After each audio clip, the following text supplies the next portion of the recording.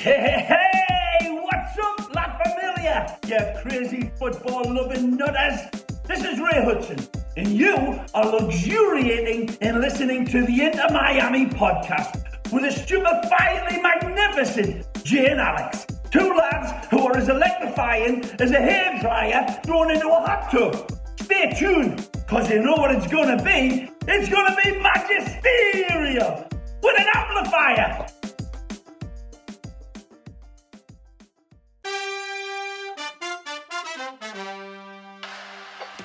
To the left, Pellegrini, inside, Pizarro Golazo! Pizarro Golazo! Here's the goal scorer, Morgan! And he's done it again! Lewis Morgan with his second of the match! Higuain will have the goal! He's framed the top 90! It's a sensational first goal for Gonzalo Higuain! I feel like I've waited 18 months of my life for the MLS to just come back. Just come back. 18 months since I've been able to watch Inter Miami at Drive Pink Stadium, even though it's only been like literally a little less than 4 months. But hot diggity dog, did it feel so good to be able to just absorb as much MLS as one person can take this past week. And it was such a happy time in my life that when things are sad, I'm going to just think back to that weekend. You know, it felt like, as you said, it was like 18 months, an eternity, whatever. But it was all worth it to see that beautiful South Florida sunset. The North stands were rocking. The players were behind the club. The club were behind the players. And damn, did it feel good to finally see that. You know, it was well worth the wait. I'm happy we all got to witness that unity for once in 3 years. And hopefully this is a building block of things to come, man. This is, Lewis Morgan died for this, you know. Lewis Morgan died for this club, for us to come back without, obviously, a whole new complete roster, which I think just adds up to like that anticipation and that hype of wanting to see everyone play in, a real game, not just a preseason game where there's heavy rotation, but, the first official match of the season. It came, it went, it was a good time for all parties involved, unless you're only solely focused on the win column. But we're going to get into all that. Let's not do that now. Welcome, everyone, to the Inter Miami podcast. I am Jay Kington, joined tonight by Mr. Than the Unit Harrington. How are you doing, buddy boy? As you flex. I love it. I had to flex. I got to make sure all the listeners can hear. Well, I wish they could see, but hey, we're working. Nothing makes me feel better than me shirtless next to you, dressed in clothes, as your bicep is like the size of my thigh. For all listeners, this is now your not safe for work warning. Welcome back to the Inter Miami podcast. No, man, I'm good. Like you said, MLS is back. The MLS and our football did not leave my TV at all this weekend. From EPL to MLS, from morning, noon, night. I'm fairly certain that Lucy wanted to divorce me by the end of the weekend, but hey, football's back, and that's all that matters, baby. I hate that you said EPL because I just remembered that I think Roman's divorcing Chelsea. Sore subject. But let's focus on MLS. Alex is not here. He's moving. He's probably also still hungover from the absolute rowdy blast we had after the game at Miscues with Vice City, per usual, man. Just the dudes have no chill. It was so much fun, but Sunday was rough. He got to use the excuse of moving to not coming to work today. I did have to go into work, and it was not that enjoyable of an experience, but hey, I don't care because the season's back, and now we're in the situation where every week we're going to be able to watch this team play, and that is really, I think, that our happy zone. Like, that's our happy place, right? Yeah, like the preseason shows are cool. The, IMPC award shows that we do at the end of the season are cool, but there's just nothing like the the week to week, the chase for the Shield, the chase for the playoffs. I mean, how you really can't beat it, man. You really can't beat it. It's such a good time. Yeah, I mean, the regular season is what it's all about. It's that race, the constant shifting back and forth, the surprising up-and-comers, not you, Cincinnati, and the the constant table toppers. It's just great to have football back. I don't know how many times I can keep saying it. I feel so bad for Cincinnati being so close. I've been to Cincinnati so many times. It's literally like just less than an hour away from Louisville. I feel kind of like at this point, it's just not even, it's getting sad. It was funny. Now it's getting sad. Like I met my buddies, had like his cousin's boyfriend that I met like at like their wedding party or whatever. He works for FC Cincinnati. And I was just like, hey man, like don't worry. Like at least at Miami, like we kind of feel your pain. There's been some struggles to launch, so we get it. But it's tough. But as soon as they put out that cringy fan chant video, they should have just called it a day. Like and then they have the cojones to say that they're on par with La Familia. Get out of here. Yeah. Get out of here. They don't season their chicken, unfortunately.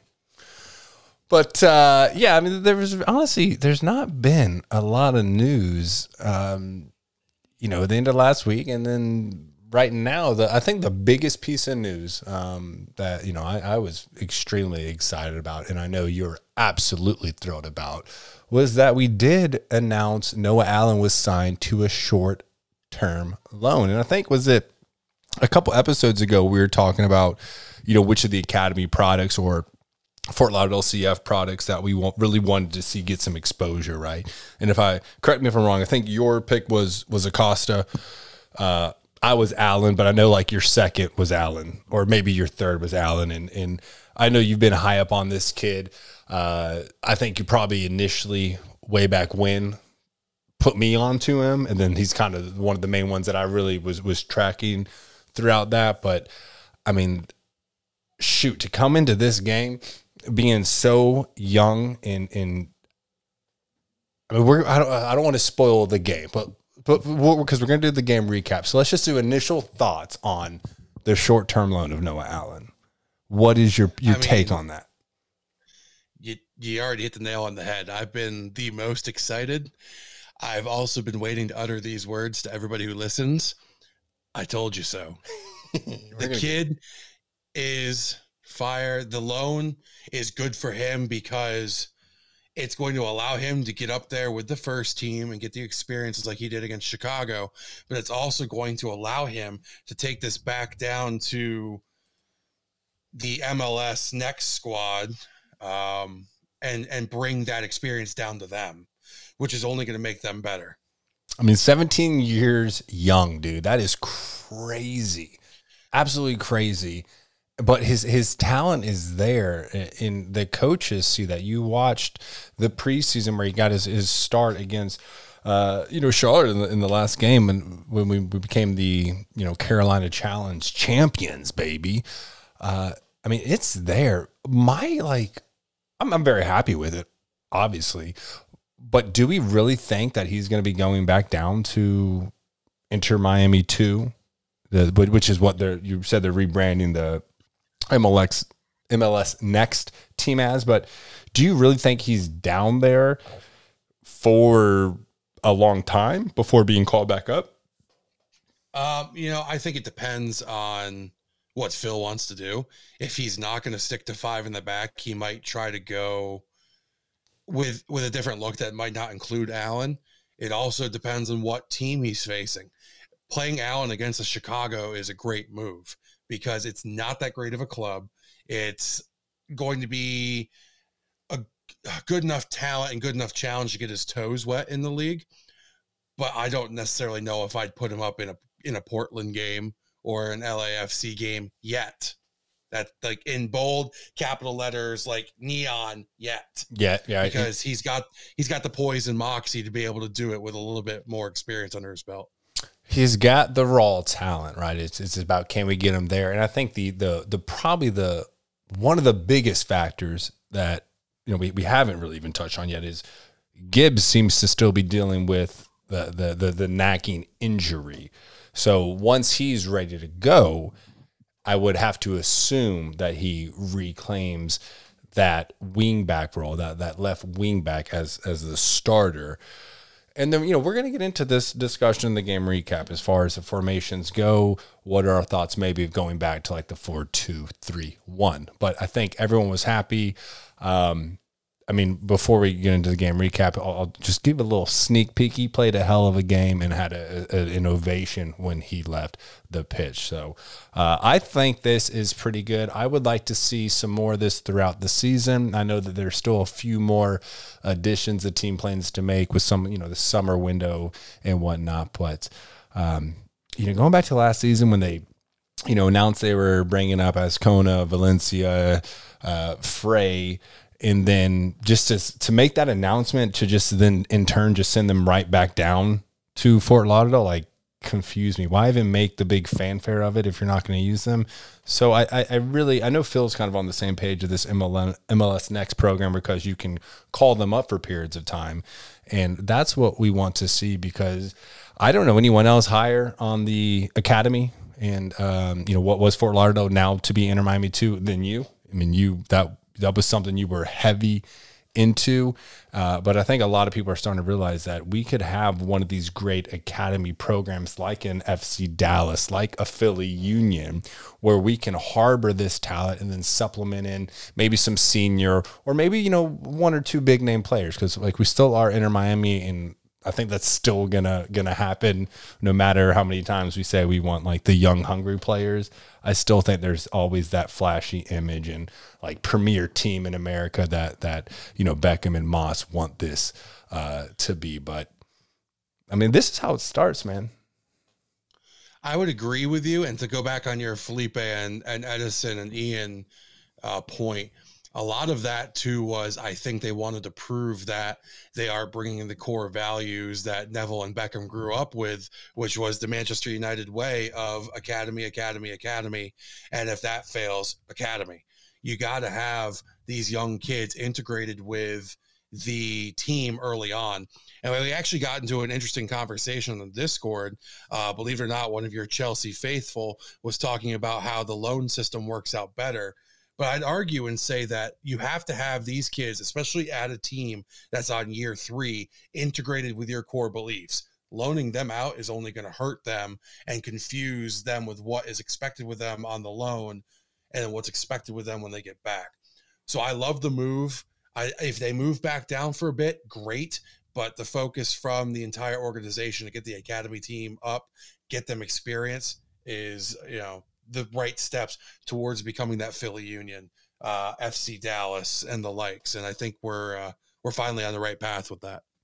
I agree. And I think that's pivotal. I think that's crucial for us to really find the success that we're looking for here.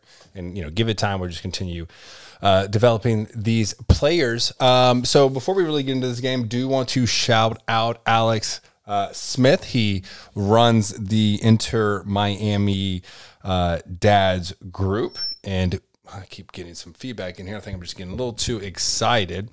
He runs the Inter Miami Dads group. Do want to give him a big shout out. Was texting me. Actually, he was Facebook messaging me, which I keep my phone on like do not disturb for most of the time. So then Than started texting me as he was trying to get a hold of me outside the stadium. But he dropped off a sweet like, I don't even know, Yeti, like metal koozie that reads like Dad with Miami and kind of a take on their crest a little bit with the big heron and a little heron as, a son or daughter locking legs with the son. I'll hold it up for you, Than. You are getting one.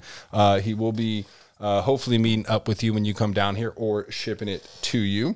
Alex will not get one because we do not know of any confirmed children that Alex has. He, I guess I can't give a final answer on that because you just never know.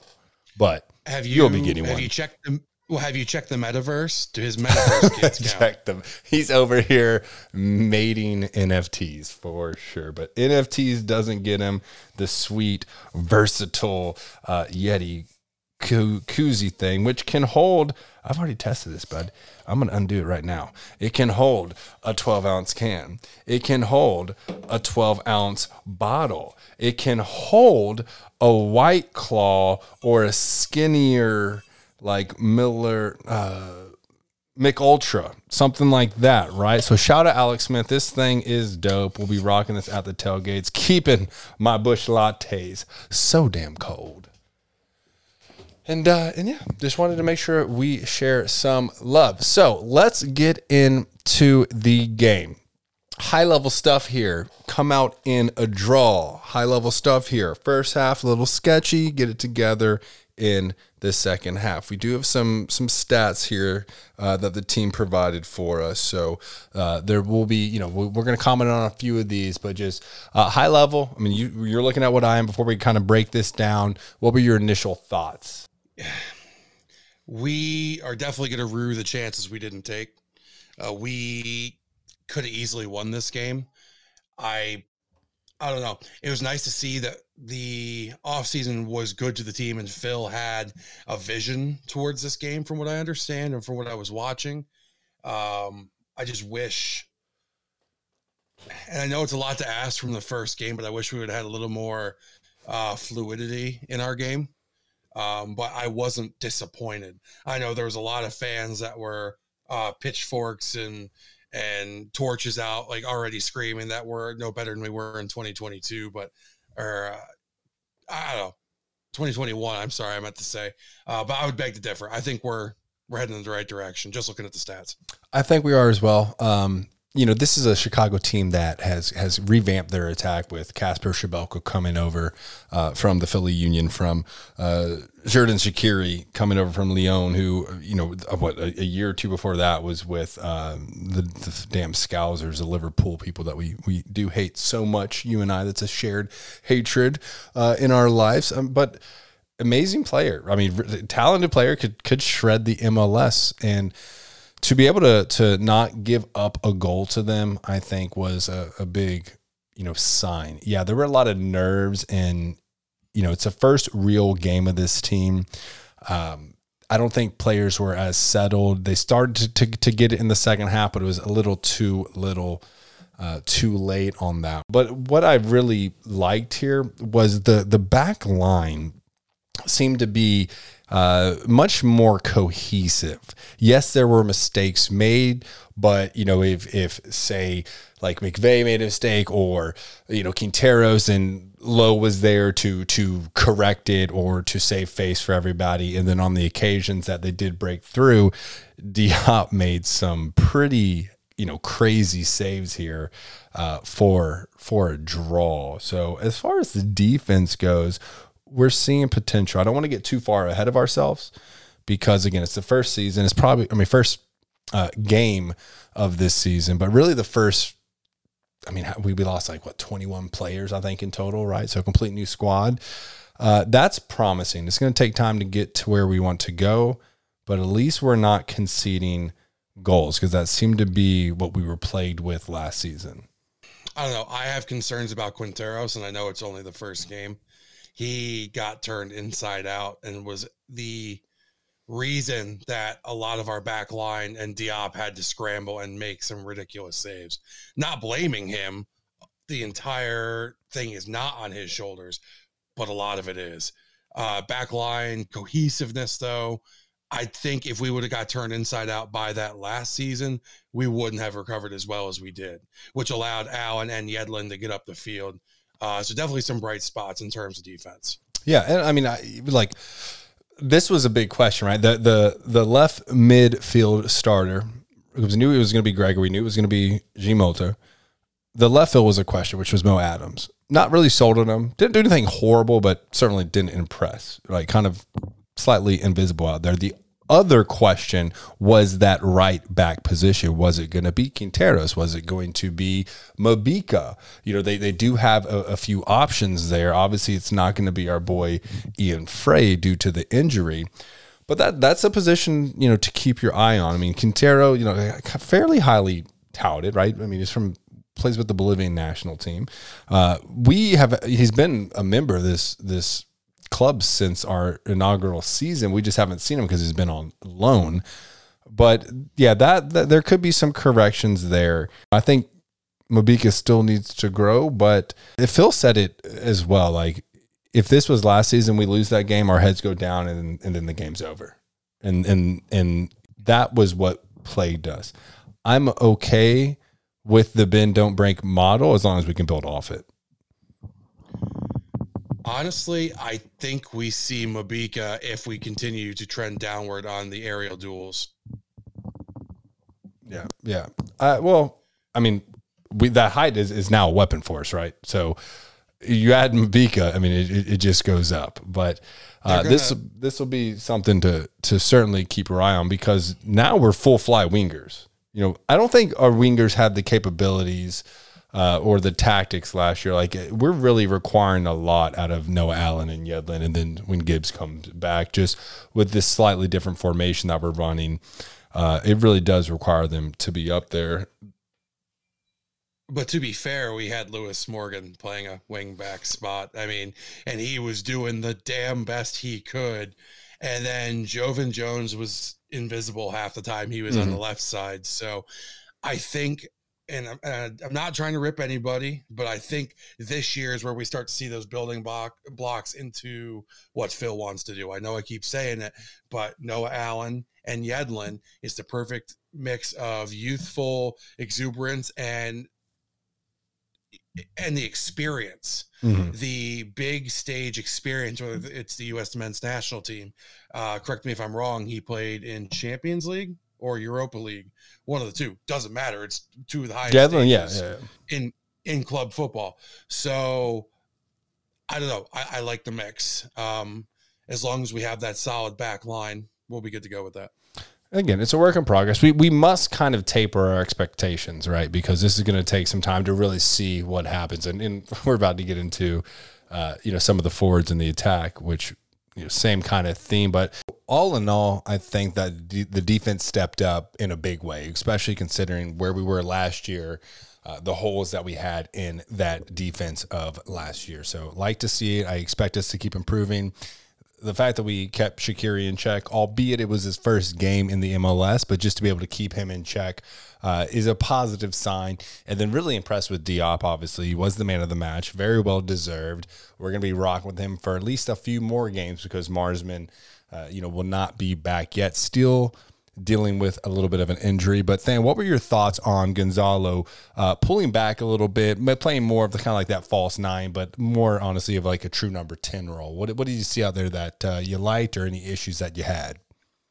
I got to be honest with you. Seeing Gonzalo drop back into the 10 is more fitting of the elder statesman of our squad. He looked good in the 10 role. You want to call it a false nine like you just referenced. I think he looked good, looking for Campagna, looking for the wingers, looking for the run and creating. He's not going to be the Gonzalo of old, blasting in 20 goals a season. He needs to facilitate more. And I think with his experience and the youthfulness of our new midfield, it's going to benefit well for the club. I agree. And, we're going to get into the power rankings a little bit further on, but one of the highlights they made in there was that he had 7 key passes, which led the league actually this past week, and created a lot of good chances. We saw Campagna kind of dealing with the nerves. I do expect that to correct itself. I think that he really found himself in really great positions, and that once he can settle in and get more comfortable and confident with the team and his role, that we will start seeing goals drop. My only real concern here, if we're going to talk about the partnership between Gonzalo and Campagna, is I really don't like a 5-3-2 formation. I understand it. Seems more of like a safety, security kind of blanket right now.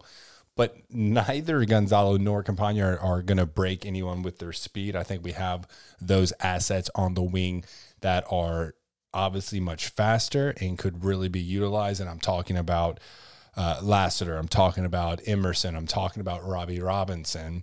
And even, Robbie Taylor to some extent could play up there on the wing if needed. And we've been seeing these rotations, shortly after halftime of going from a 5-3-2 to a 5-2-3, then bringing on, Lassiter or Emerson and having more of a winger dynamic in there. What are your, I think you're probably more in line with the safety and security side as we kind of grow, and then maybe change formations, maybe possibly go back to like a 4-2-3-1. Where do you want to see this team right now? And then where would you like to see them, say, 2 months down the road? So as of right now, let's stick with what we've got. We had 9 debutants out there for their first match. We weren't sure what we had. Let's be honest, Phil in some spots was band-aiding, bubblegumming, MacGyvering a back line, which personally, I'm going to speak for myself, I wasn't sure of. Quinteros, like we talked about already, it was a little iffy. But going forward, I would like to see some formation changes without handcuffing Noah Allen and DeAndre Yedlin. I like their speed up front. I mean, Yedlin almost had a penalty. I think he's dangerous. He'll be dangerous for a few more years in the MLS. I just don't want to see us take away from him. However, with Noah Allen, while he had a successful game against Chicago, I don't want youthful exuberance to put unnecessary pressure on the back line that we have right now and our backup keeper. I agree. But, and to be fair, he almost had a penalty, but it wasn't. And that was a dive. That was definitely a dive. Appreciate the effort, but we're trying to change our old ways. So, let's get some real contact and not just go to the ground so easily. I have no issues with either of the wingbacks coming in there and having a go. Noah Allen wasn't really that far off. He had a nice chance from the left side. All for it, but we don't need. There's enough reasons to hate Inter Miami in this league. I don't want to add any more, but I really do, and we've mentioned this previously in the podcast. But I think the biggest kind of factor this year is going to be the engine that will be Gregory and Jean Mota. What did you see out there as far as their partnership that continues to develop? I honestly had in my mind them both playing CDM like together more on a 4-2-3-1. But if we're going to do this 5-3-2, add in Mo Adams, add in Robbie Taylor, whoever you want over there, I still think that Gregory and Mota will be the big ones that will be the driving force for this team. Anything out there you saw that you loved? Anything that you saw that you hated? I'm going to be honest. I think they're going to be the linchpin going forward for a successful season for us. If they're succeeding in the middle of the park, we're going to be great. If they're off their game, we're going to struggle. A lot of last season's struggles came because our midfield just decided to disappear, and it felt like we were playing 5 up front and 5 in the back. Gregory, there's no surprise. He's going to lock it down. He's the bulldog. He's the enforcer in the middle of the park, which is going to free up Mota to make those runs, make those passes, and hell, take a shot from 30 yards out. I'm all for it. I'm here for it. But I also think, too, Mota can slot in when Gonzalo needs a break, and he'll be that key distributor, and he'll lead the key passes for each game that he's there. I like what I see, as long as we keep gelling and moving in the right direction. I agree with that. I agree with, honestly, your assessments on both players. I think Mota is honestly more of the creator, where Gregory is more of that defensive cleanup player. And, yeah, and obviously, me. We've been playing FIFA for like 2 years, 3 years now. And I don't, hey, if you want to take a rip from 30 yards out, good on you. Go ahead and do it. But let's go ahead and talk a little bit about what Phil had to say after the game. Pretty in line with what anyone who watched this game would probably, take as their assessment, which was a very nervous first half, seemed to settle and grow in the second. We'll see this kind of trend probably in the first few games of the season as everyone gets comfortable and reestablished, with the league play against starters, right? A lot of preseasons, heavy rotations, so you're not going to full 90 minutes against, the best 11 or, I guess best 14 with all the subs and everything. North stands were going hard as hell. I love that. You love that. I think everyone that was at the game or saw that on TV thought it was one of those beautiful things they saw. Something that kind of made me chuckle, though, was Phil thought it was might have been toilet paper. He wasn't exactly sure what they were handing out. I guess he didn't know what streamers were. I know that's a big component of like 4th of July parades and stuff like that. I remember winding streamers through my bike spokes and all that stuff. But if that's a new tradition that we're starting, hey, I am 100% on board. What was it like seeing that from, more of the telly side? So the telly side, I mean, unfortunately, I don't think the television crews loved it as much as everybody else did. The only thing you really saw, and it was actually kind of comical, was when Diop made that first big save, there were still streamers in and out of the net. But social media, hats off to everybody and all the various supporters groups. Everybody had great videos of it. There's great photos. I can't remember who posted it, but it was the South Floridian sunset with the North Stand just hucking all their streamers up in the air. It was a gorgeous sight. But I got to say, Phil, we're just removed from 2020. We're not going to be hucking gold up in the air like that. Toilet paper is a hot commodity. We're not going to be wasting it like that. You can't have my Charmin. Just saying. Everyone's still scarred from the COVID shortage. But actually, Sean Messick, one of my friends from Vice City, showed me this dope video, and I messaged him Sunday. I was like, please send me that video. And he was really kind of more the top of the in the higher stands for the supporters. And he had this video that started like real time, and then it went to slow motion as the streamers were thrown, and you just see everything get overtaken. And it was just one of the coolest videos and traditions. Like, I'm all for that. But back to more of what Phil was saying after the game. I had very high praises for Noah Allen. Noah had a really great game. He actually had his own, post-game conference due to that. But he was super proud of him, said that he has a brilliant future.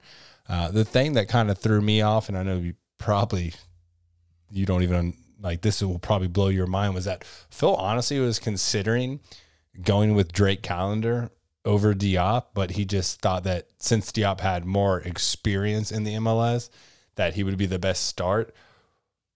I know what your thoughts are, but just for the listeners, like, what is your take on that Callender almost got the start over Diop? Listen, if I ever see Callender start, I'm going to turn the TV off and I'm going to let the Discord tell me exactly how the game went, because I'm not going to watch it. Apparently, Phil forgot those two horrific goals where Callender forgot where he was during the preseason, including one that just rolled right by him and he had no clue where it was. I honestly don't even see, if we're talking rankings, right? Marsman's got to be our number one. Diop is 2. Dos Santos, I don't know if he's injured or if he's not ready, but he's like 3. And then I would put Gregory in goal and then maybe think about Callender as like my last shot. Like, I'm talking like Gregory pulling a Rio Ferdinand and like getting in goal after a horrific send-off. But yeah. I would honestly, I would take Breck just for the height advantage. Dude, Breck can catch snakes. He can catch shots. He'll be all right. But, like, I'm going to save the listeners hearing me complain for like the 4th time I've been on the pod. Callender is not ready. He should not be out there. If he's out there, we have some serious problems in goal. As far as starting goes. Well, Phil kind of wrapped it up with like, hey, we still have a shitload of work to do. And we're going to, continue to see this team advance. But let's go ahead and move on to the man, the 17-year-old who got his start, had his mom, his dad, I think his brother, or maybe it was his sister in the stands with him, as well as a bunch of friends of his, probably from high school or, where the guys he's previously played with growing up. But how could you hate this kid? He's literally all smiles. You could tell so hard he was trying to just not grin the entire interview. You could just tell how happy he was. And then you kind of mentioned that the previous club was pretty upset to even lose him. Yeah. So apparently, in the academy rumor mill down in South Florida, Weston had him poached by Inter Miami when Inter Miami first opened up shop with their academy, and Weston FC has still yet to really get over that. they're still a little salty. But when it was brought up during the interview, he had a little tongue in cheek and like he wanted to say something. He was smiling and he kind of just handed it with grace and continued on and just, thanked his former players for coming out and supporting him as well. So it was good to see. He handled it with class. I mean, that's I could see why Weston FC might be a little upset. He's definitely got a lot of talent. It would not surprise me if this short-term loan deal turns into a full-on, contract with the first team for this year. He said he was extremely nervous going into the game, and I mean, who wouldn't be, right? You're 17 years old, about to come on and start your first MLS professional soccer game. But he was calm by his teammates. It sounds like they came up to him and were like, hey, man, just like you do what you do. You go out, you play your game that we've all seen you play in practice day in, day out. We've seen you in the preseason. Just go out and do the same thing, and you're going to be fine. And I honestly think that's what he did, and that's how he kind of learned. And I think he is looking to the leaders for that mentorship, right? Looking for the Gregory, looking for the Gonzalo, people that can help him become the best person and the best player that he can be. He's incredibly humble. Noah Allen is. He was critical of his own play. He would say he mistimed some balls or he misplaced some balls. To be 17 and be able to say that, hey, everyone was praising him in the post game and everyone was, clapping when he came off the pitch. And then to come in there and be like, look, here's what I did wrong. This is what I want to work on and be better in. Like, that's something that you don't really see a lot in someone that's so young. So it's very amazing that we have such a young kid with such good character. And he mentioned that, without the academy, he doesn't think he would be the same player, and that he's really taken everything in. He's been a sponge and improved in every area or piece that was recommended by any of the coaching staff or teammates, and kind of taken that and ran with it. I think he's got an incredibly bright future with the club. This is someone that, both you and I have watched. You have really followed Fort Lauderdale probably more than I'd say 99.8% of people in this world. So you've seen them play. This was someone that you put me on to. We mentioned, I think on the previous episode, right, that, if we could have one player from the Academy of Fort Lauderdale brought up, and I think your choice was Acosta. Mine was Allen, but your second was Allen, and probably my third was Acosta, right? And the fact that we get to make these choices is simply spectacular. And there was a lot of talent on that team that we want to see continue to grow with the team. We saw Sean Hundle get chances, but I really think this academy will be the bloodline of this club. And I think we can compete with some of the greater academies like the Seattles, like the Phillies, like the Dallases, and really bring up this talent. And of course we get the best deals on them because they're homegrown players. Absolutely. And, to touch base on Noah's match, like kind of wrap it all up, every so often in any sport, you see somebody come onto the field and you're like, holy shit, that kid has it. Mm-hmm. And like when Noah stepped out there, and, it's easy for me to be biased and to gush over the kid because I've wanted him to succeed in the worst way. But he stepped out there and I was thinking to myself, oh shit, he's ready. He's ready for this. Gonzalo blew up at him once and he kind of just stared back at him. And then there was a mutual understanding and respect that I don't think Gonzalo gave a lot of players last year. So instead of a giant blow up, it was a teaching moment. And Gonzalo realized that. But you have the backing of the club when you are a 17-year-old kid walking off the field and David Beckham leaves his seat to meet you at the field and shake your hand. Like, if I'm Noah, I am having somebody blow that up, and that is going to be the biggest photo in our house. Yeah. Like, that is huge. But to touch base on the academy side, if we want to succeed, because let's be honest, we're behind the 8 ball that is behind the 8 ball right now in terms of where our team should be. We need to follow the lead with Hendo, with Neville, with Beckham, and understand that the academy has to come first.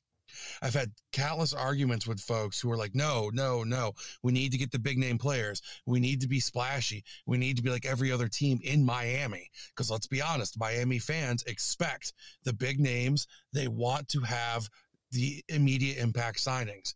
If we want to have long-term success, we need to build out of the academy. United did it.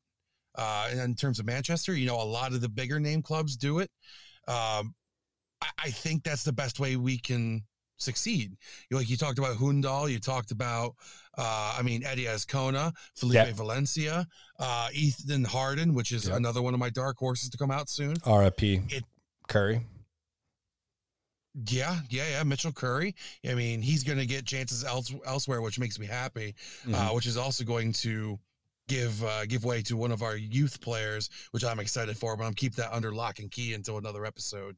But it's definitely going to be good for us if we can keep the academy on the rise. I agree. And he said that the athletic trainers let him keep his jersey, his kit, and that he will hopefully be able to get it signed by the team, and he wants it framed in his bedroom. This is truly this stuff that you dream about when you're in high school, and to be able to experience that has got to be a hell of a feeling. But let's move on. So MLS is back, so that means the power rankings are back. Obviously, we have a bit of a stigma in the league, and with a draw, it's not really gonna necessarily help us out in the power rankings. People are still gonna remember what we did from last season and the previous season. So we came in at 24 out of 28. Our partner in expansion, Nashville, is number 2. And just put this in perspective, so we're at 24. Chicago is at 21. So even though it was a draw, they're giving them a little more credit. But again, I think once we settle down, Leonardo Campagna finishes these chances, I think we're going to make a climb. I think we're going to be a little bit better than the expectations that everyone had for this season as we continue to gel and mesh and build the foundation. But, next game coming up against Austin FC, expansion team from last year. We are about to enter the Gorgeous Man Copa de Beautiful Man, right? Or the, Beautiful Man Classico, whatever it is. We've got David Beckham up against Matthew McConaughey.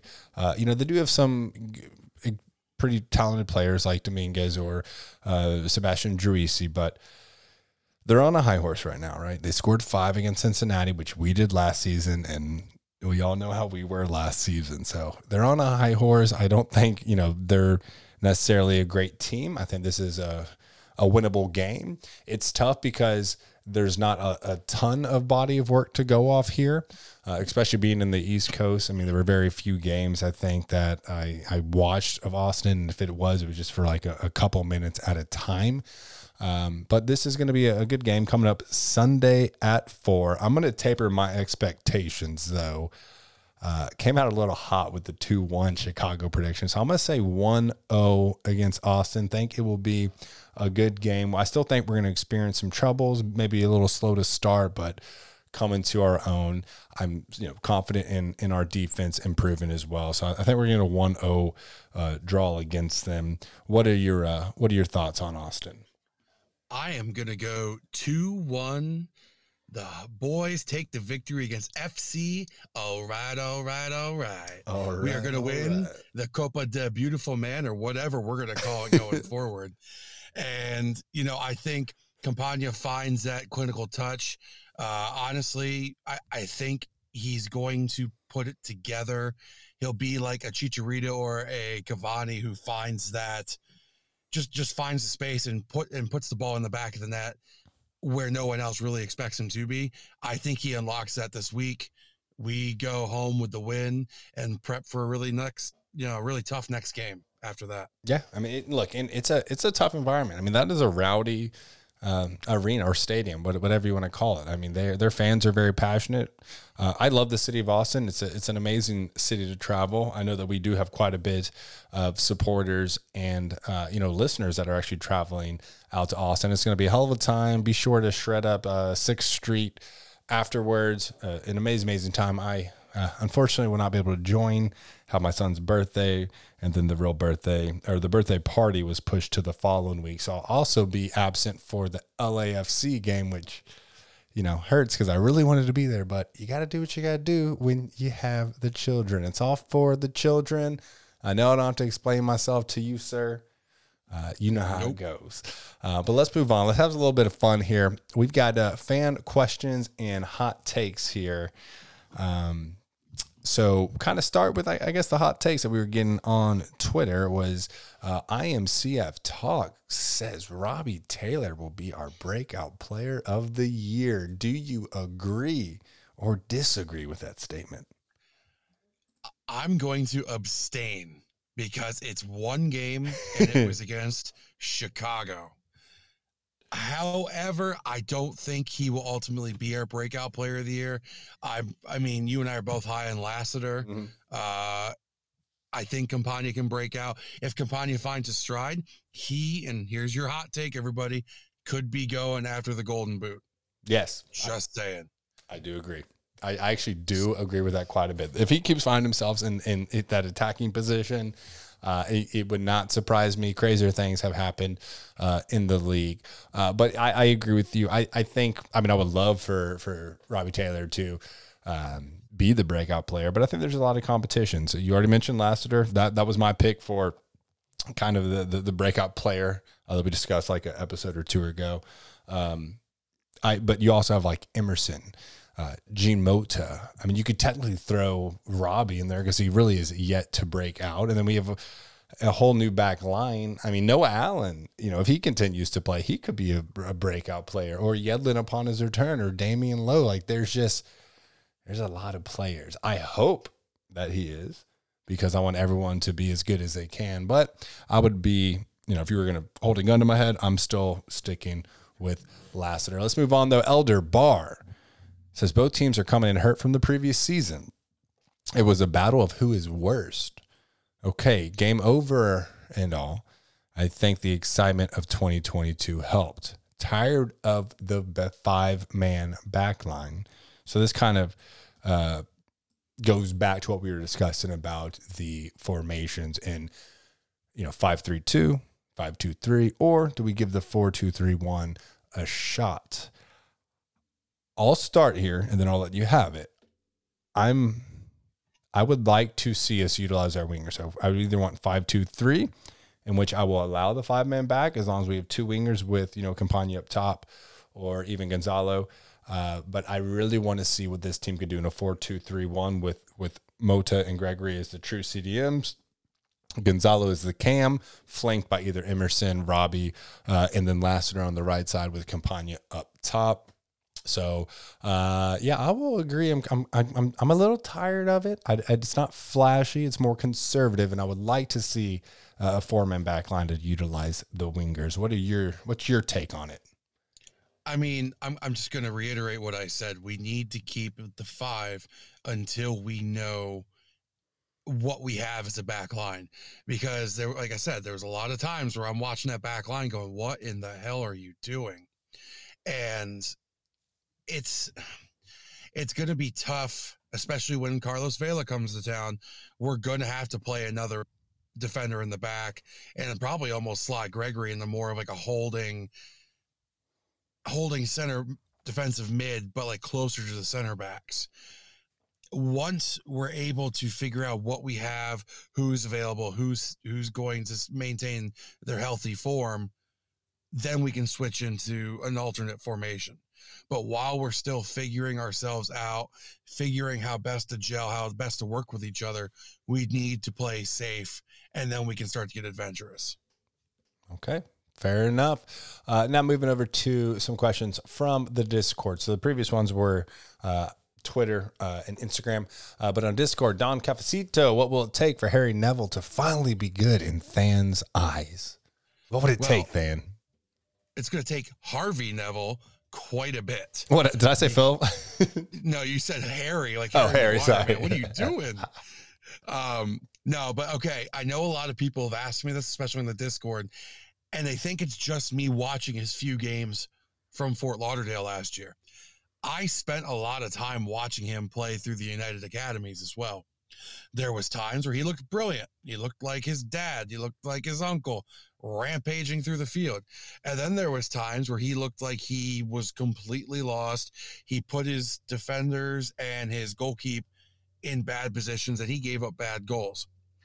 I need to see that he has steady growth and doesn't make those boneheaded errors going forward. I would like to see him, honestly, and I know it's going to go against a lot of folks, I'd like to see him stay another year down in Fort Lauderdale. I'm sorry, Inter Miami 2 now. I would like to see them continue to help him grow, and then he can come up when he's needed. I personally think that if they bring him up now, it's going to look a little sketch, a little suspect because of the last name on the back of his jersey. Fair. And, you know, that nepotism is something that people are aware of and are keen of. So the next one is, does Jay think Robbie will have a breakout season now that he is smiling again? Good to see you smile, Robbie. It's something you need to do more. Really, we just enjoy seeing you smile over here.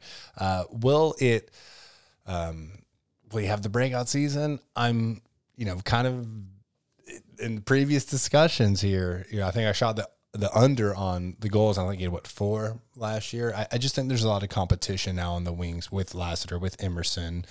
The battle between him and Emerson will be something to keep an eye on. If Emerson gets injured, then he's definitely got more of a shot. But Robbie's also had his fair share of, injury battles. So will he have a breakout season? I'm still kind of tapering my expectations, even though I am excited to see him smiling again. And then we'll move on. We got some IMCF Traveler questions. He spit out a few of us. These are very quick. Wait, are you waving me on? I can't tell. It's so dark. Yeah, I was actually going to talk about Robbie quick. Okay, go ahead. So, real quick, Robbie, I'm going to give you one more hot take here for the episode. I know I'm firing out hot takes right now. Robbie, if he does not start to produce this season, Inter Miami moves on from Robbie. Yeah. It's nothing personal to Robbie.